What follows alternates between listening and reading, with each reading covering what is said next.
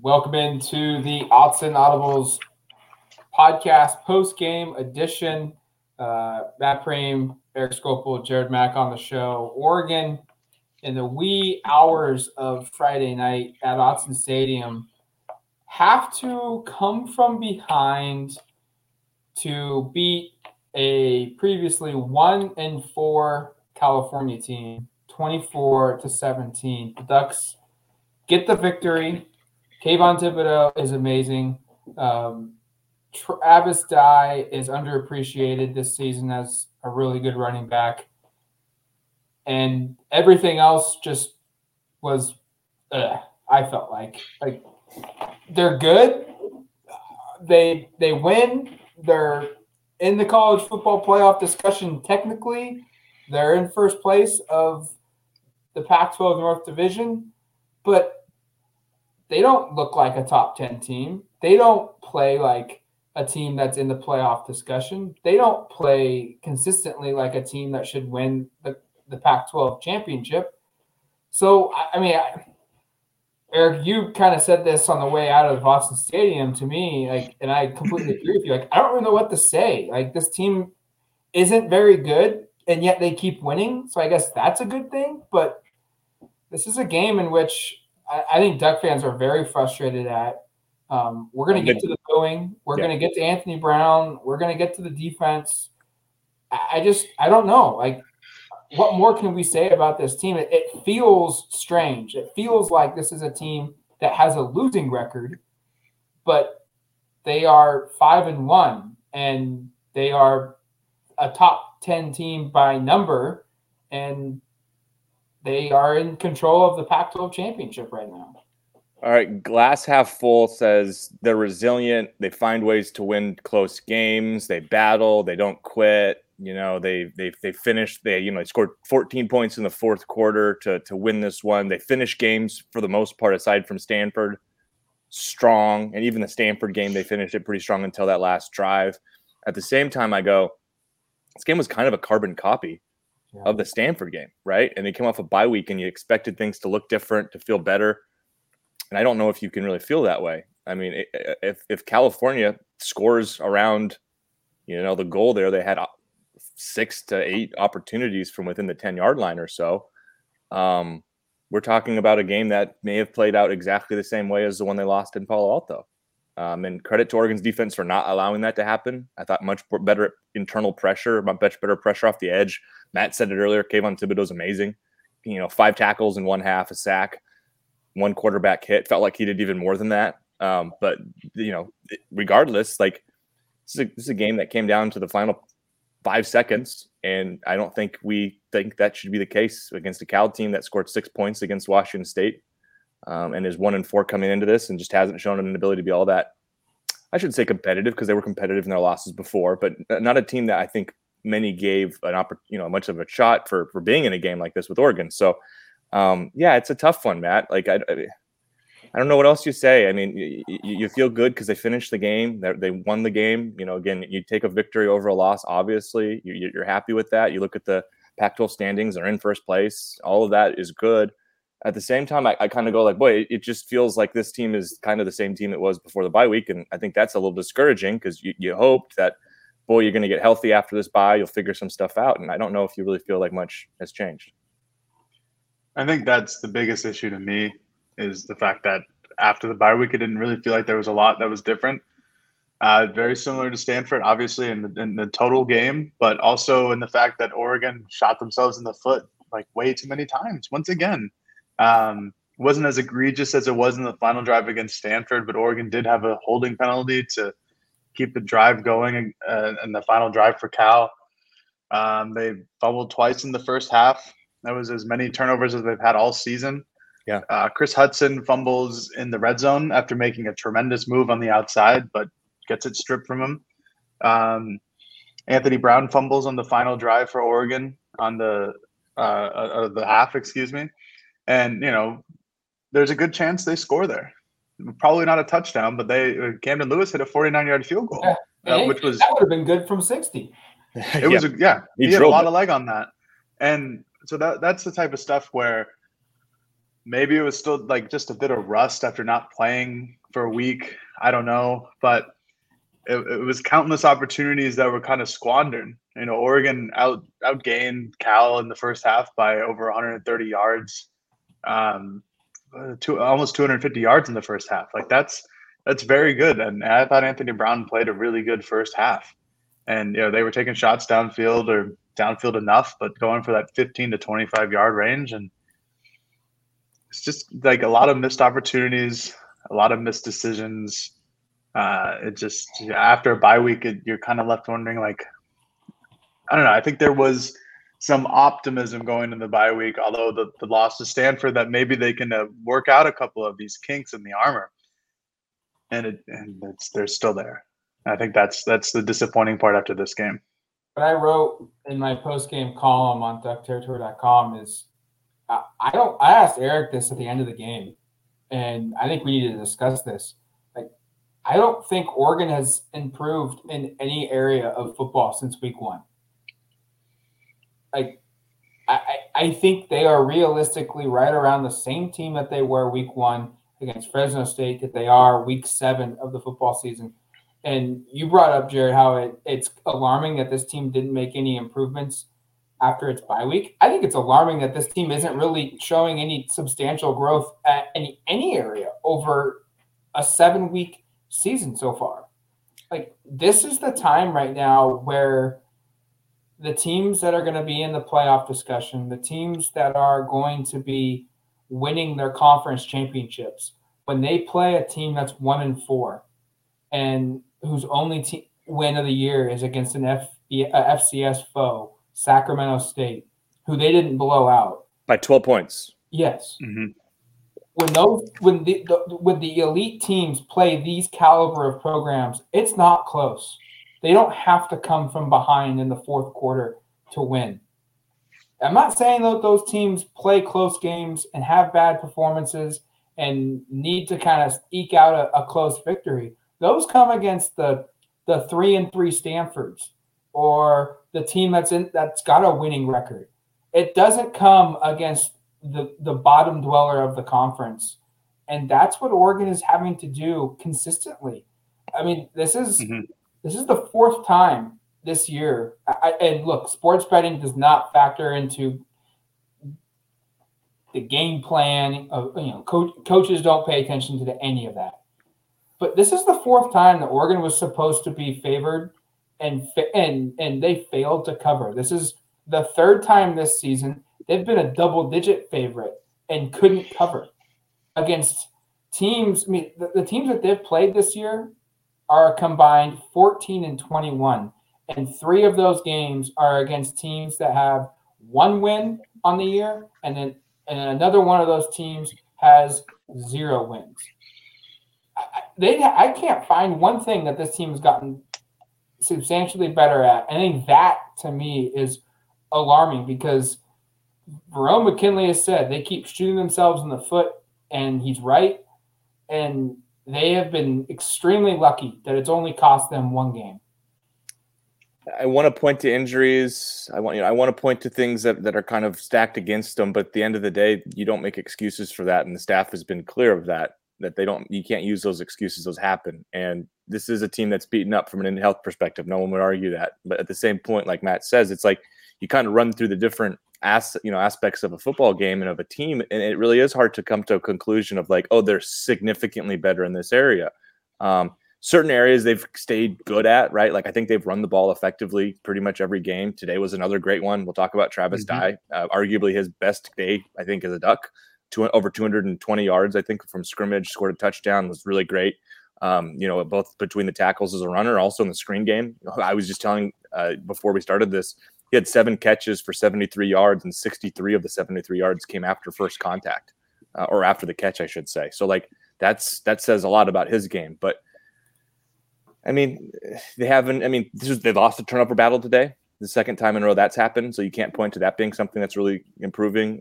They got after the quarterback a little better probably in the second half when Kayvon Thibodeau was there, and I do think his involvement, clearly you see the improvements in what it was like to not have him and how that was pivotal in kind of some areas. But The passing game, I mean, I guess this was Anthony Brown's best passing game, but like I don't come away feeling great about it. I don't feel like I come away thinking it's fixed and that this is suddenly going to be an offense that can throw the ball all over the place. You know, he had 245 yards. He threw a touchdown. He had a couple that were further downfield. Probably the most completions of more than 15 to 20 yards in the air all season, I would imagine. For sure. So there's some things that are like kind of better-ish, but like nothing that like really stands out that you go like, okay, this is clearly improved significantly from week 1 to now. And that is discouraging, especially when now you're going to a game against UCLA. And of course, we don't know what'll happen with the Bruins and the Huskies today, by the way, because it's now 1 a.m. I would say tomorrow, but it is today, much later in today. But that's going to be a big game down there. And UCLA is a better football team than Cal, and that's on the road. And I just think you feel like, boy, we would like to feel more confident and feel like there's some momentum that's been gathered from this game. And I kind of just failed to see there really being an opportunity to take much from this that you feel positive from, other than the fact that they did in the fourth quarter rally, hold, the defense made a stand, but collectively it's not a very good performance. No, I mean, I can't disagree with either of your guys' statements about how the team just hasn't obviously improved in any one specific area over the course of the season. I felt that going into the bye week, there were a lot of room for improvement. I still feel that way, which I guess you could look at on the plus side, where it's like, okay, if they do get better at something, then that'll help them going forward. But I do feel like there's a lot of things that Oregon doesn't do. They do well, but they're a top 10 team in the country. That's like the elite of the elite, and you're expected to perform most of your tasks, most of your jobs or challenges at a upper level. Doesn't have to be elite. You don't have to be Georgia or Bama or Clemson a couple of years ago type beat, but you have to perform well. And I just think just going this far into the season, we're 6 games in for Oregon. It just nothing really feels, honestly, other than just the run game. Nothing feels like it's performed at an upper level. Again, you could always point to the injuries on defense, and that's again, it's all a hypothetical situation where maybe if they were fully healthy, their line would perform at an upper level, but we don't know yet. We haven't seen it. We won't see it for the rest of the year. And so now there's a lot more room for improvement, and at one point that might catch up to them. And it almost did today. It definitely did 2 weeks ago at Stanford. And Jared brought up it could cost them. And if the thing that's concerning is they've now gone through the easy portion of their schedule. They've played 1-5 California. They've played 0-5 Arizona. They've played Stony Brook. They've played 3-3 Stanford, and I can't remember if Stanford's off this week or not, but I don't think there's any game that Stanford goes in outside of maybe against Cal and Arizona where you're like, it's definitively a win for them.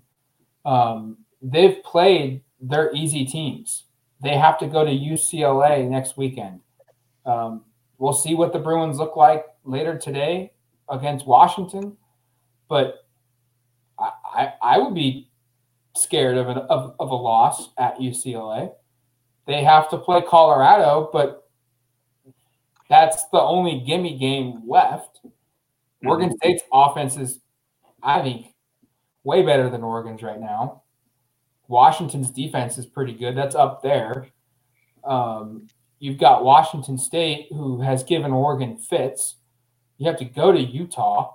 Like there's only one more game left where it's a gimme game, and you're playing all these tough teams, and we're in a position now where Oregon is stuck kind of in neutral, and it's interesting. And I think that transitions us, to Anthony Brown, where Eric brought up the point that this was probably, I agree with him, this is probably his best statistical game, his best game as a Duck, 20 of 28. He had a touchdown. He ran for, 59 more yards or 44 yards when you take into consideration the sacks. He had the game-winning touchdown run, which I will stand here and scream till I'm blue in the face. I do not think Anthony Brown is anything better than an average quarterback. I don't think he is playing well. I think the production at quarterback is severely limiting the overall production of this Oregon offense. But if you can't acknowledge the play that he did to score that game-winning touchdown as a heck of a play in a really impressive performance, you're just being an asshole. Like, you just don't want him to succeed. You don't want Oregon to succeed. And you'd rather see the failure of Oregon so that Ty Thompson would play. If you can't acknowledge that was a good play, because it was. And in the fourth quarter, he made the plays that were needed. But throughout the entire game, the offense was booed significantly. And it felt weird. Like, I've covered Oregon 13 years. I've been a fan of Oregon football, attending games well before that. And I'm 35. I can't recall a time where Oregon's fan base booed the football team, or any team for that matter, that's the University of Oregon sponsored sport, as much as they did Friday night against Cal.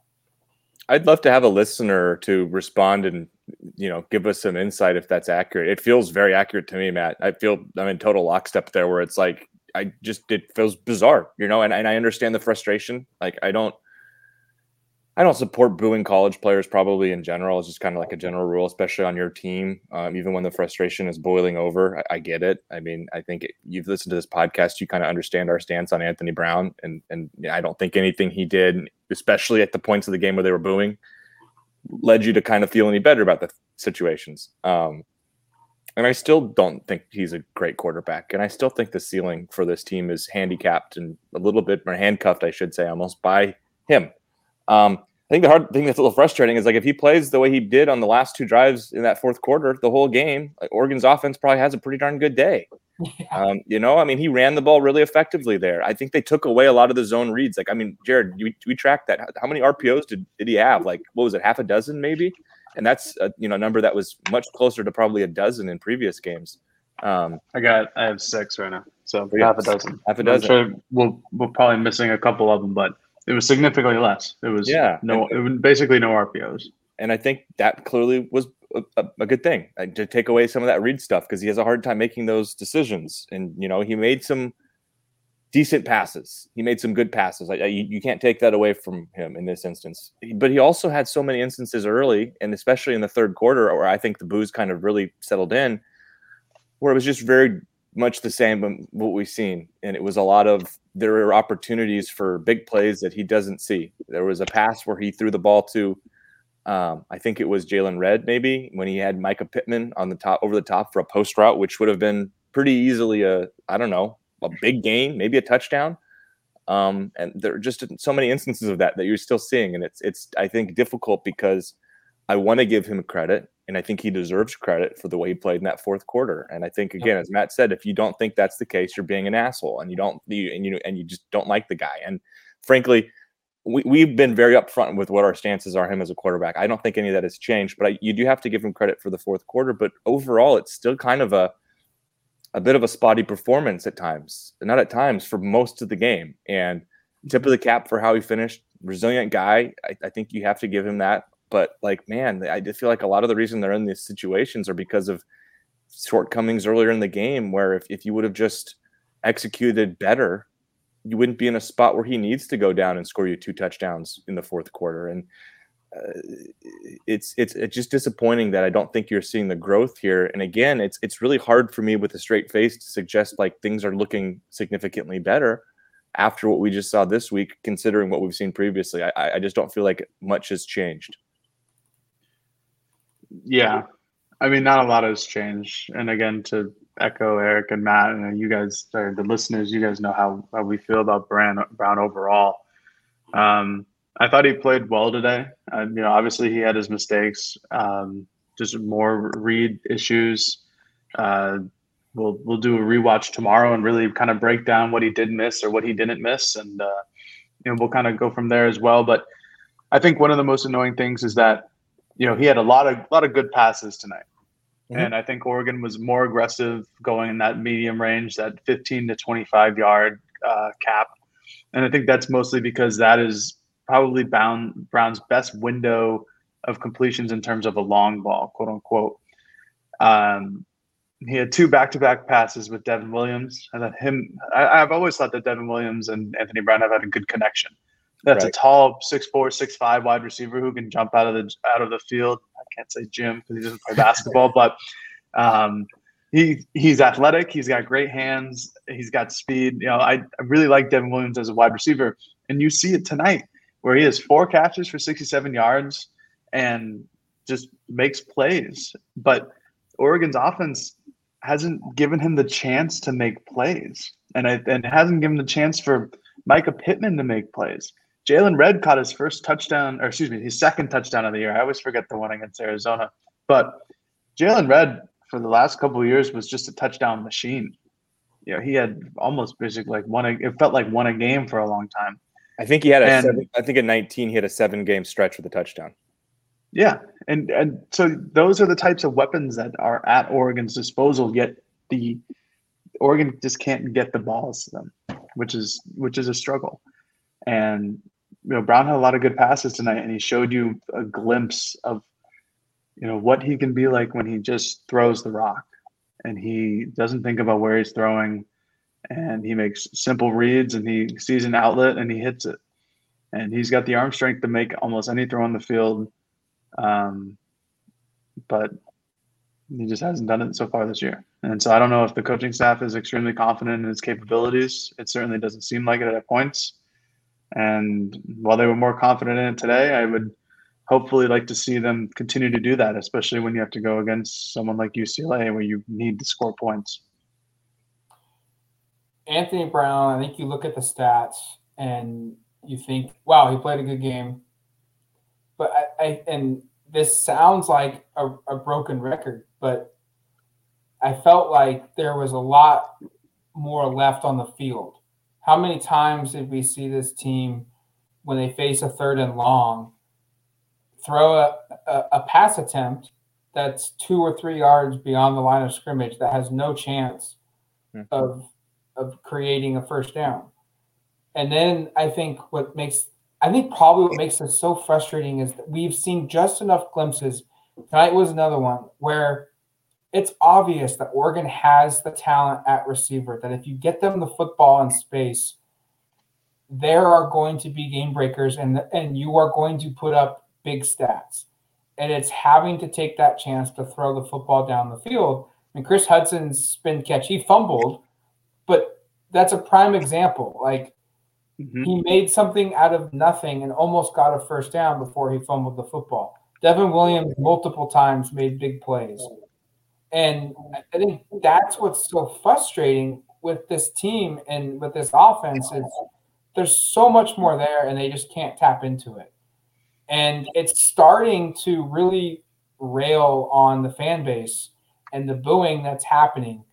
And we should point out, we were watching the sidelines when the offense was off the field, especially in that 3rd quarter when it was ugly. They had 11 plays for, I think, 33 yards. Not once did Ty Thompson or Robbie Ashford or Jay Butterfield go grab a helmet and put it on and start warming up. Not once. A couple times they threw a football on the sideline, but it wasn't like – I think it was more just they were just passing the time away. Yeah. They weren't seriously warming up. There was no real indication at all that Cristobal and his coaching staff were considering making a change. And I think I'll speak for all 3 of us. I think we're all on the same page. We think there needs to be one. But the coaches don't believe so.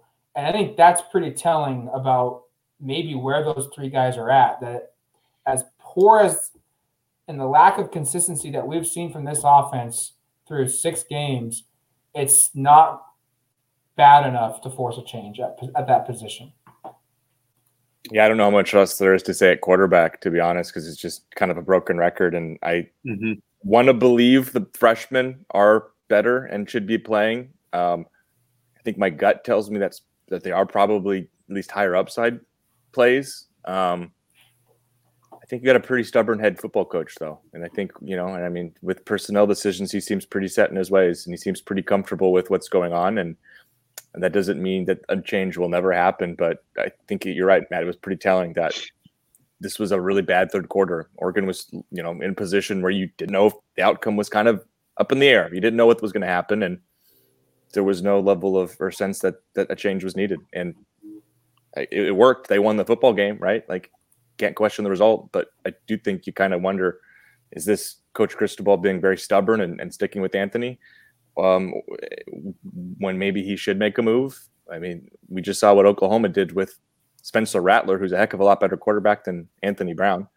And that paid off against Texas. And obviously that didn't need to happen on Friday because they won. But is it stubbornness from Coach Cristobal, or is it a lack of competence from the backups? I don't think we have an answer there. And until we do, it's just kind of more of the same. Yep. That's just how it is. We don't have an answer about the backups.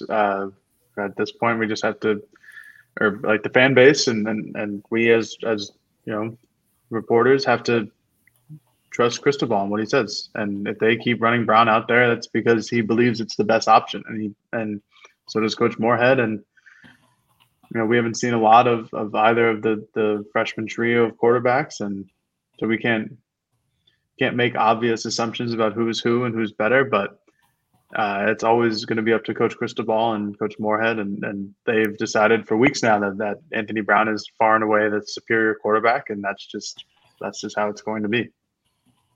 Injuries, nothing really major seemed to have happened in this football game. Cristobal noted that you always kind of knock on wood, see what happens tomorrow once kind of the adrenaline dies down, but nothing. DJ James left. Yeah, he did. And I don't. Yeah, Don Mace Funa didn't play either.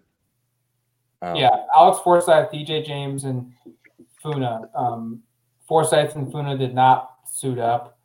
And by the way, like the Forsyth one, like us three saw that coming a mile away, because we watched him leave Wednesday's practice in street clothes, and 3 minutes later, Cristobal says that he's good to go. Like, I don't think any of us felt like he was a lock to play. That was probably the most aggressive take we would take on that, is he probably plays, but we're not guaranteeing it because he literally didn't practice Wednesday. Funa was a weird one because that was another one where Cristobal said that he was good to go. I think DeRuyter said the same thing. Don't know why DJ James left, but he did walk off the field under his own power. Wasn't getting any aid going into the locker room, so we'll see what happens there. But I don't think DJ James really played all that well anyways in the game when he got hurt. And Trequez Bridges, when he came in, played pretty well. In his spot. But nonetheless, defensively, we spent most of this podcast talking about the offensive side of the football, but I don't know. I might be just as concerned defensively as I am offensively, because if it wasn't for KT coming back into this game in the second half, I don't know if they win. KT's part of the football team, though. So, yes. His contributions have to be taken into consideration. But should one player matter that much on a top 10 team? When he's the best player in the country? Yeah. Against a 1-5 team? Sure. It doesn't matter who's doing the job. The funny part, though, is, Matt, the second half, Kyle scored more points. Yes, that's true. So it is a weird one. And the part that's actually frustrating from this is I think back to the way the game played out, and it's like, and this is kind of what happens with this defense, is it's like there are a bunch of drives where the opposing offense doesn't do anything, like basically jack crap. Try to make it a children's show. And then there's mixed in 4 or 5 drives where it's just like the offense doesn't do jack crap, or Oregon's defense, I should say, doesn't do jack crap. And it's like, it's so inconsistent. It's so hit or miss, because up until Cal's drive there that almost ties the game, I felt like Oregon's defense had kind of a wrap on it. And it was very similar to what happened against Stanford, right? Where in the second half against Stanford, they locked it down. They played pretty damn good. There wasn't a lot of success. There's no sustained drives. And Cal obviously had a couple of drives there to score points. They scored 10 points in that half. But there were a couple of sequences there in a row where I kind of felt like, okay, they're kind of getting it figured out. And yet there's Cal driving the ball down the field with the ball at the 3-yard line with a chance to win.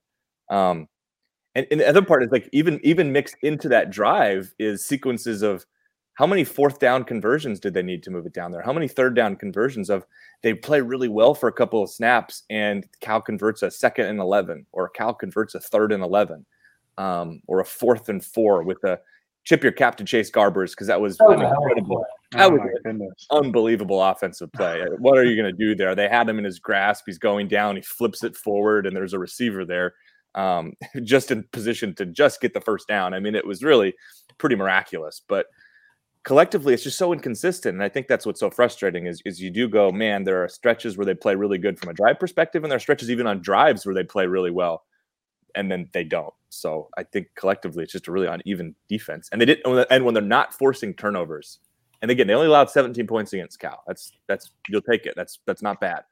But when they're not forcing turnovers, you see how stressful this gets. And I think it was almost a bit of a misnomer the first 4 games where they forced 13 turnovers. Now 2 consecutive weeks where they haven't forced a single one. And you kind of go, this is why these games might get so hairy late, is if they're not forcing turnovers, the defense has a hard time getting off the field, period.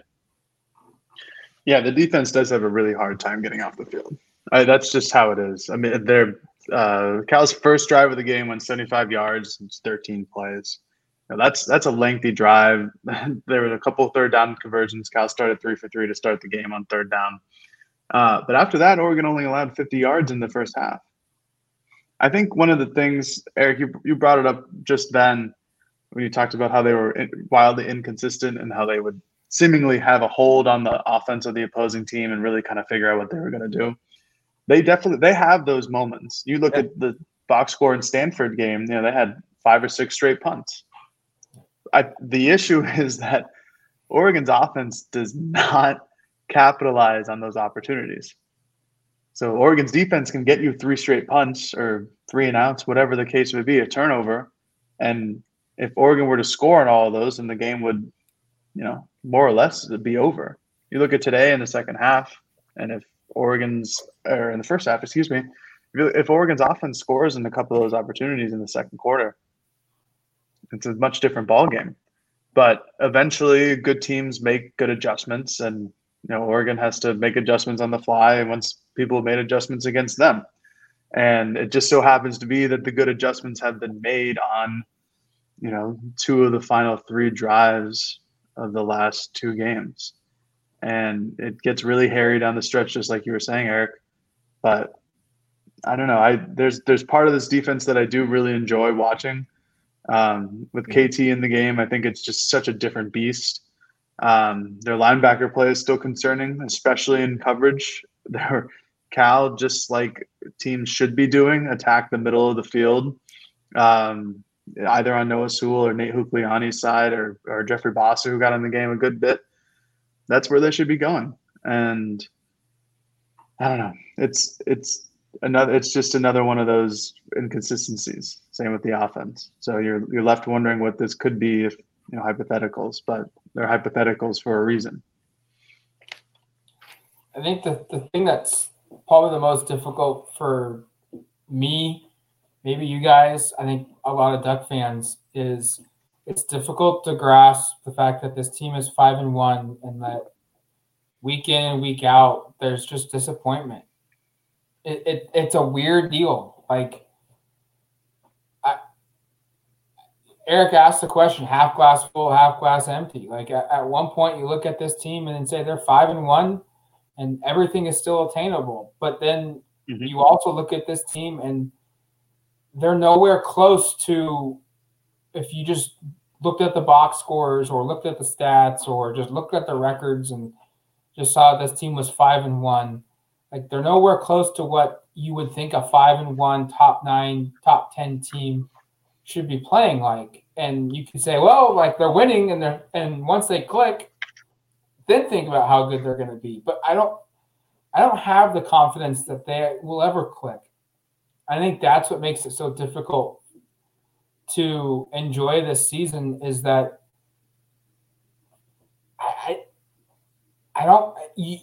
they keep winning, but you're also like, this doesn't feel right. Like it feels like fool's gold. Like at some point, someone's going to find out and prove that this isn't real, and it's going to come crashing down. And you just hope you're not there when it happens. Because I don't know how long this team can sustain winning these types of games now, especially as the competition is going to get tougher. Yeah, it's hard. It's we said it in the preview of kind of like, does this team have a knockout punch? Can this team put teams away? I just don't see it, and I think that there's like something almost like just missing, like, I don't know, from this team in terms of putting teams away, in terms of dominating teams, and they're winning games, so we have to continue to talk about them in the terms of they can still win a lot of games and do a lot of great things. But I just think, like Matt said, it's kind of hard to really put into words what this team is, because they kind of feel like an enigma, because from drive to drive, you don't know what's going to happen. And there were multiple times in that game where I thought, oh, Cal's probably going to win this thing. And that didn't happen. So huge credit there, because it looked tough at times. I don't know. I mean, how can this team just consistently over the course of a season just pull the rabbit out of their hat over and over and over again? Can they go through a season and win all their games kind of like this? Because it kind of feels like that's the way it's going to be. And if they have a perfect record from here, they'll be in the playoff. It doesn't matter how it happens. Credit to them. But I just think you see so clearly all of these kind of cracks and all these issues and shortcomings, and it just makes you feel like at some point it'll bite them. And obviously it did against Stanford already, so we've seen it. But it's kind of hard to come out of this one feeling real rah. Things are good. They're set up to make a run here, when the game was so competitive at the end. Again, against a Cal team that I know they play teams pretty tough, and Oregon in particular, but that's not a very good football team. And there's not a lot of things I think Cal should do better than Oregon. And yet it was a game where if Cal completes a pass from 3 yards out in the last 10 seconds of the game, it goes to overtime, or maybe they go for 2, which Matt suggested they should do, and I agreed, and maybe they win it in regulation. I think one of the most dangerous things in sports is to rely on a team to click, because while sometimes it happens, when you sit there and say that, oh, they'll click one day, don't worry about it, they'll get back to the way they were, and it doesn't happen, then it just goes downhill from there. And this is one of those situations where there needs to be some sort of steady improvement in order to think that things are going to change and for the better. Relying on this team to click is tough. There hasn't been any signs of something being close to clicking on any side of the ball. Right. And yet here we are, Eric and Matt. They continue to win, and they're still 5-1. One loss to Stanford on, one of the most interesting games and drives I've ever seen in my life. Putting it nicely. And we don't want to get fined by the Pac-12. I don't think they find. You think they would reach out? No. Okay. I think they find coaches and maybe get angry at players, but I don't think they reprimand reporters. I think we can kind of say whatever the hell we want. But that's fair. That's fair. I'll keep it PG. But no, it's they're still 5-1. They're still finding a way to win. But to think that they'll do this every time would be asinine. These are two extreme wins. And it's good for Oregon. They continue to move upward, I guess, in the trends in the polls. But I don't know.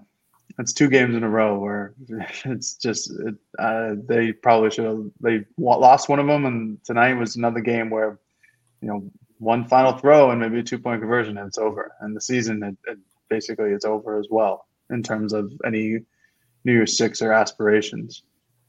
Let's end the show with this question.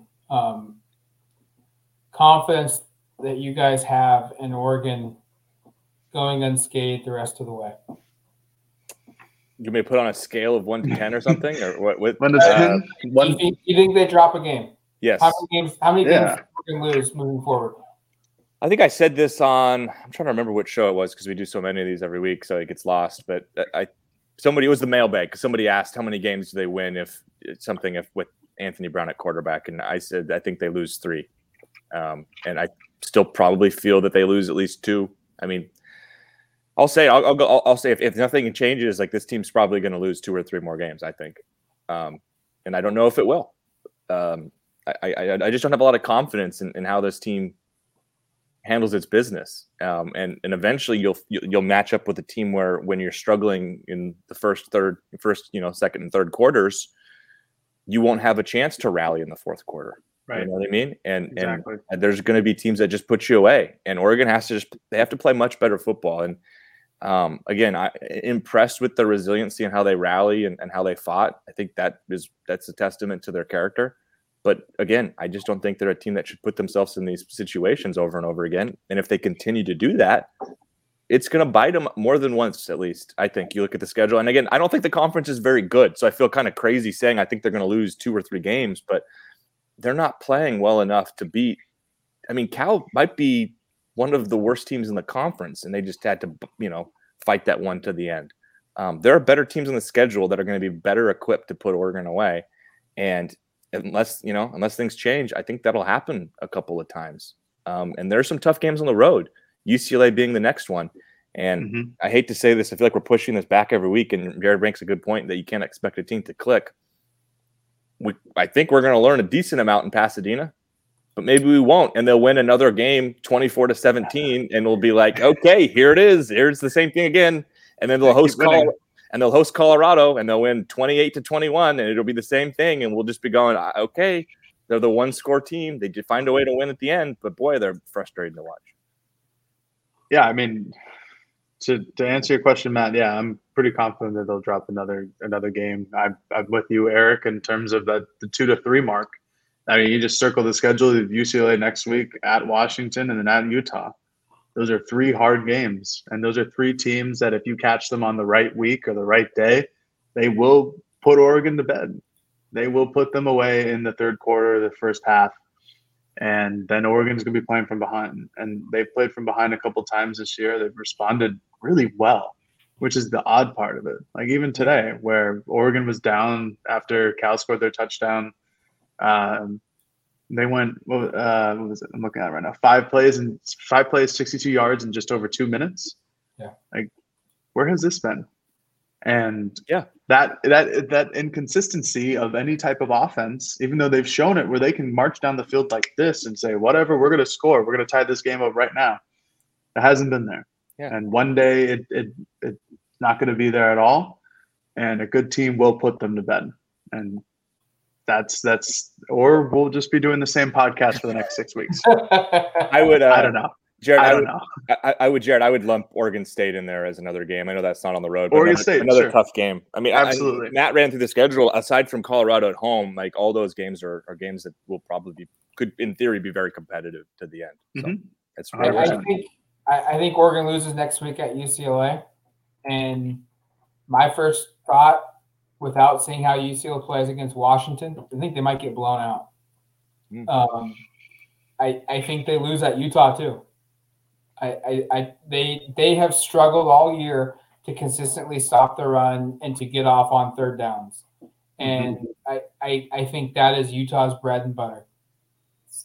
Running the football, control, they are a better version of how Cal plays. And they are very stout up front defensively and will make Oregon throw the football. And I don't see that game going in Oregon's favor right now. So right now, I think they lose 2 more times. And is that going to be enough to win the Pac-12 North to get into the Pac-12 championship game as a 9-3 team? I don't know. I think it will be. I think it might be. Because if they just lose those 2 games, that means they beat all the other teams in the North, and all those teams already have the same number of losses. I think they get in. It's the crazy part. Oh my goodness. That's. I mean, and look, my opinion could change in a week.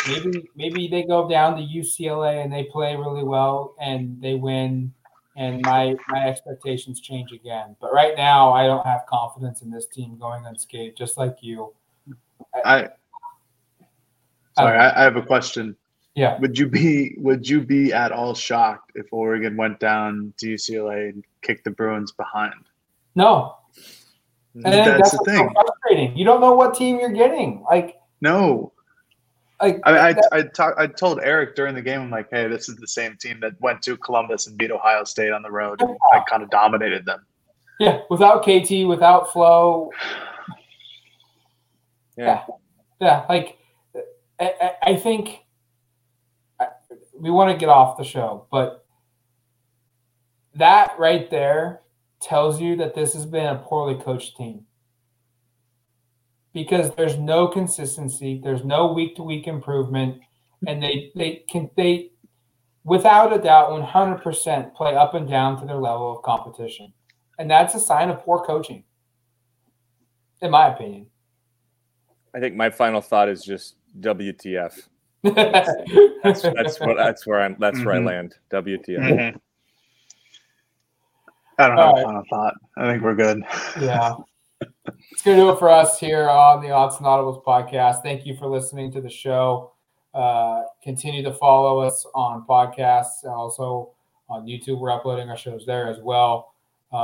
And head to duckterritory.com for more post-game coverage. And until Monday's show, you've been listening to the Odds and Audibles podcast. Talk to you later, folks. Peace, y'all.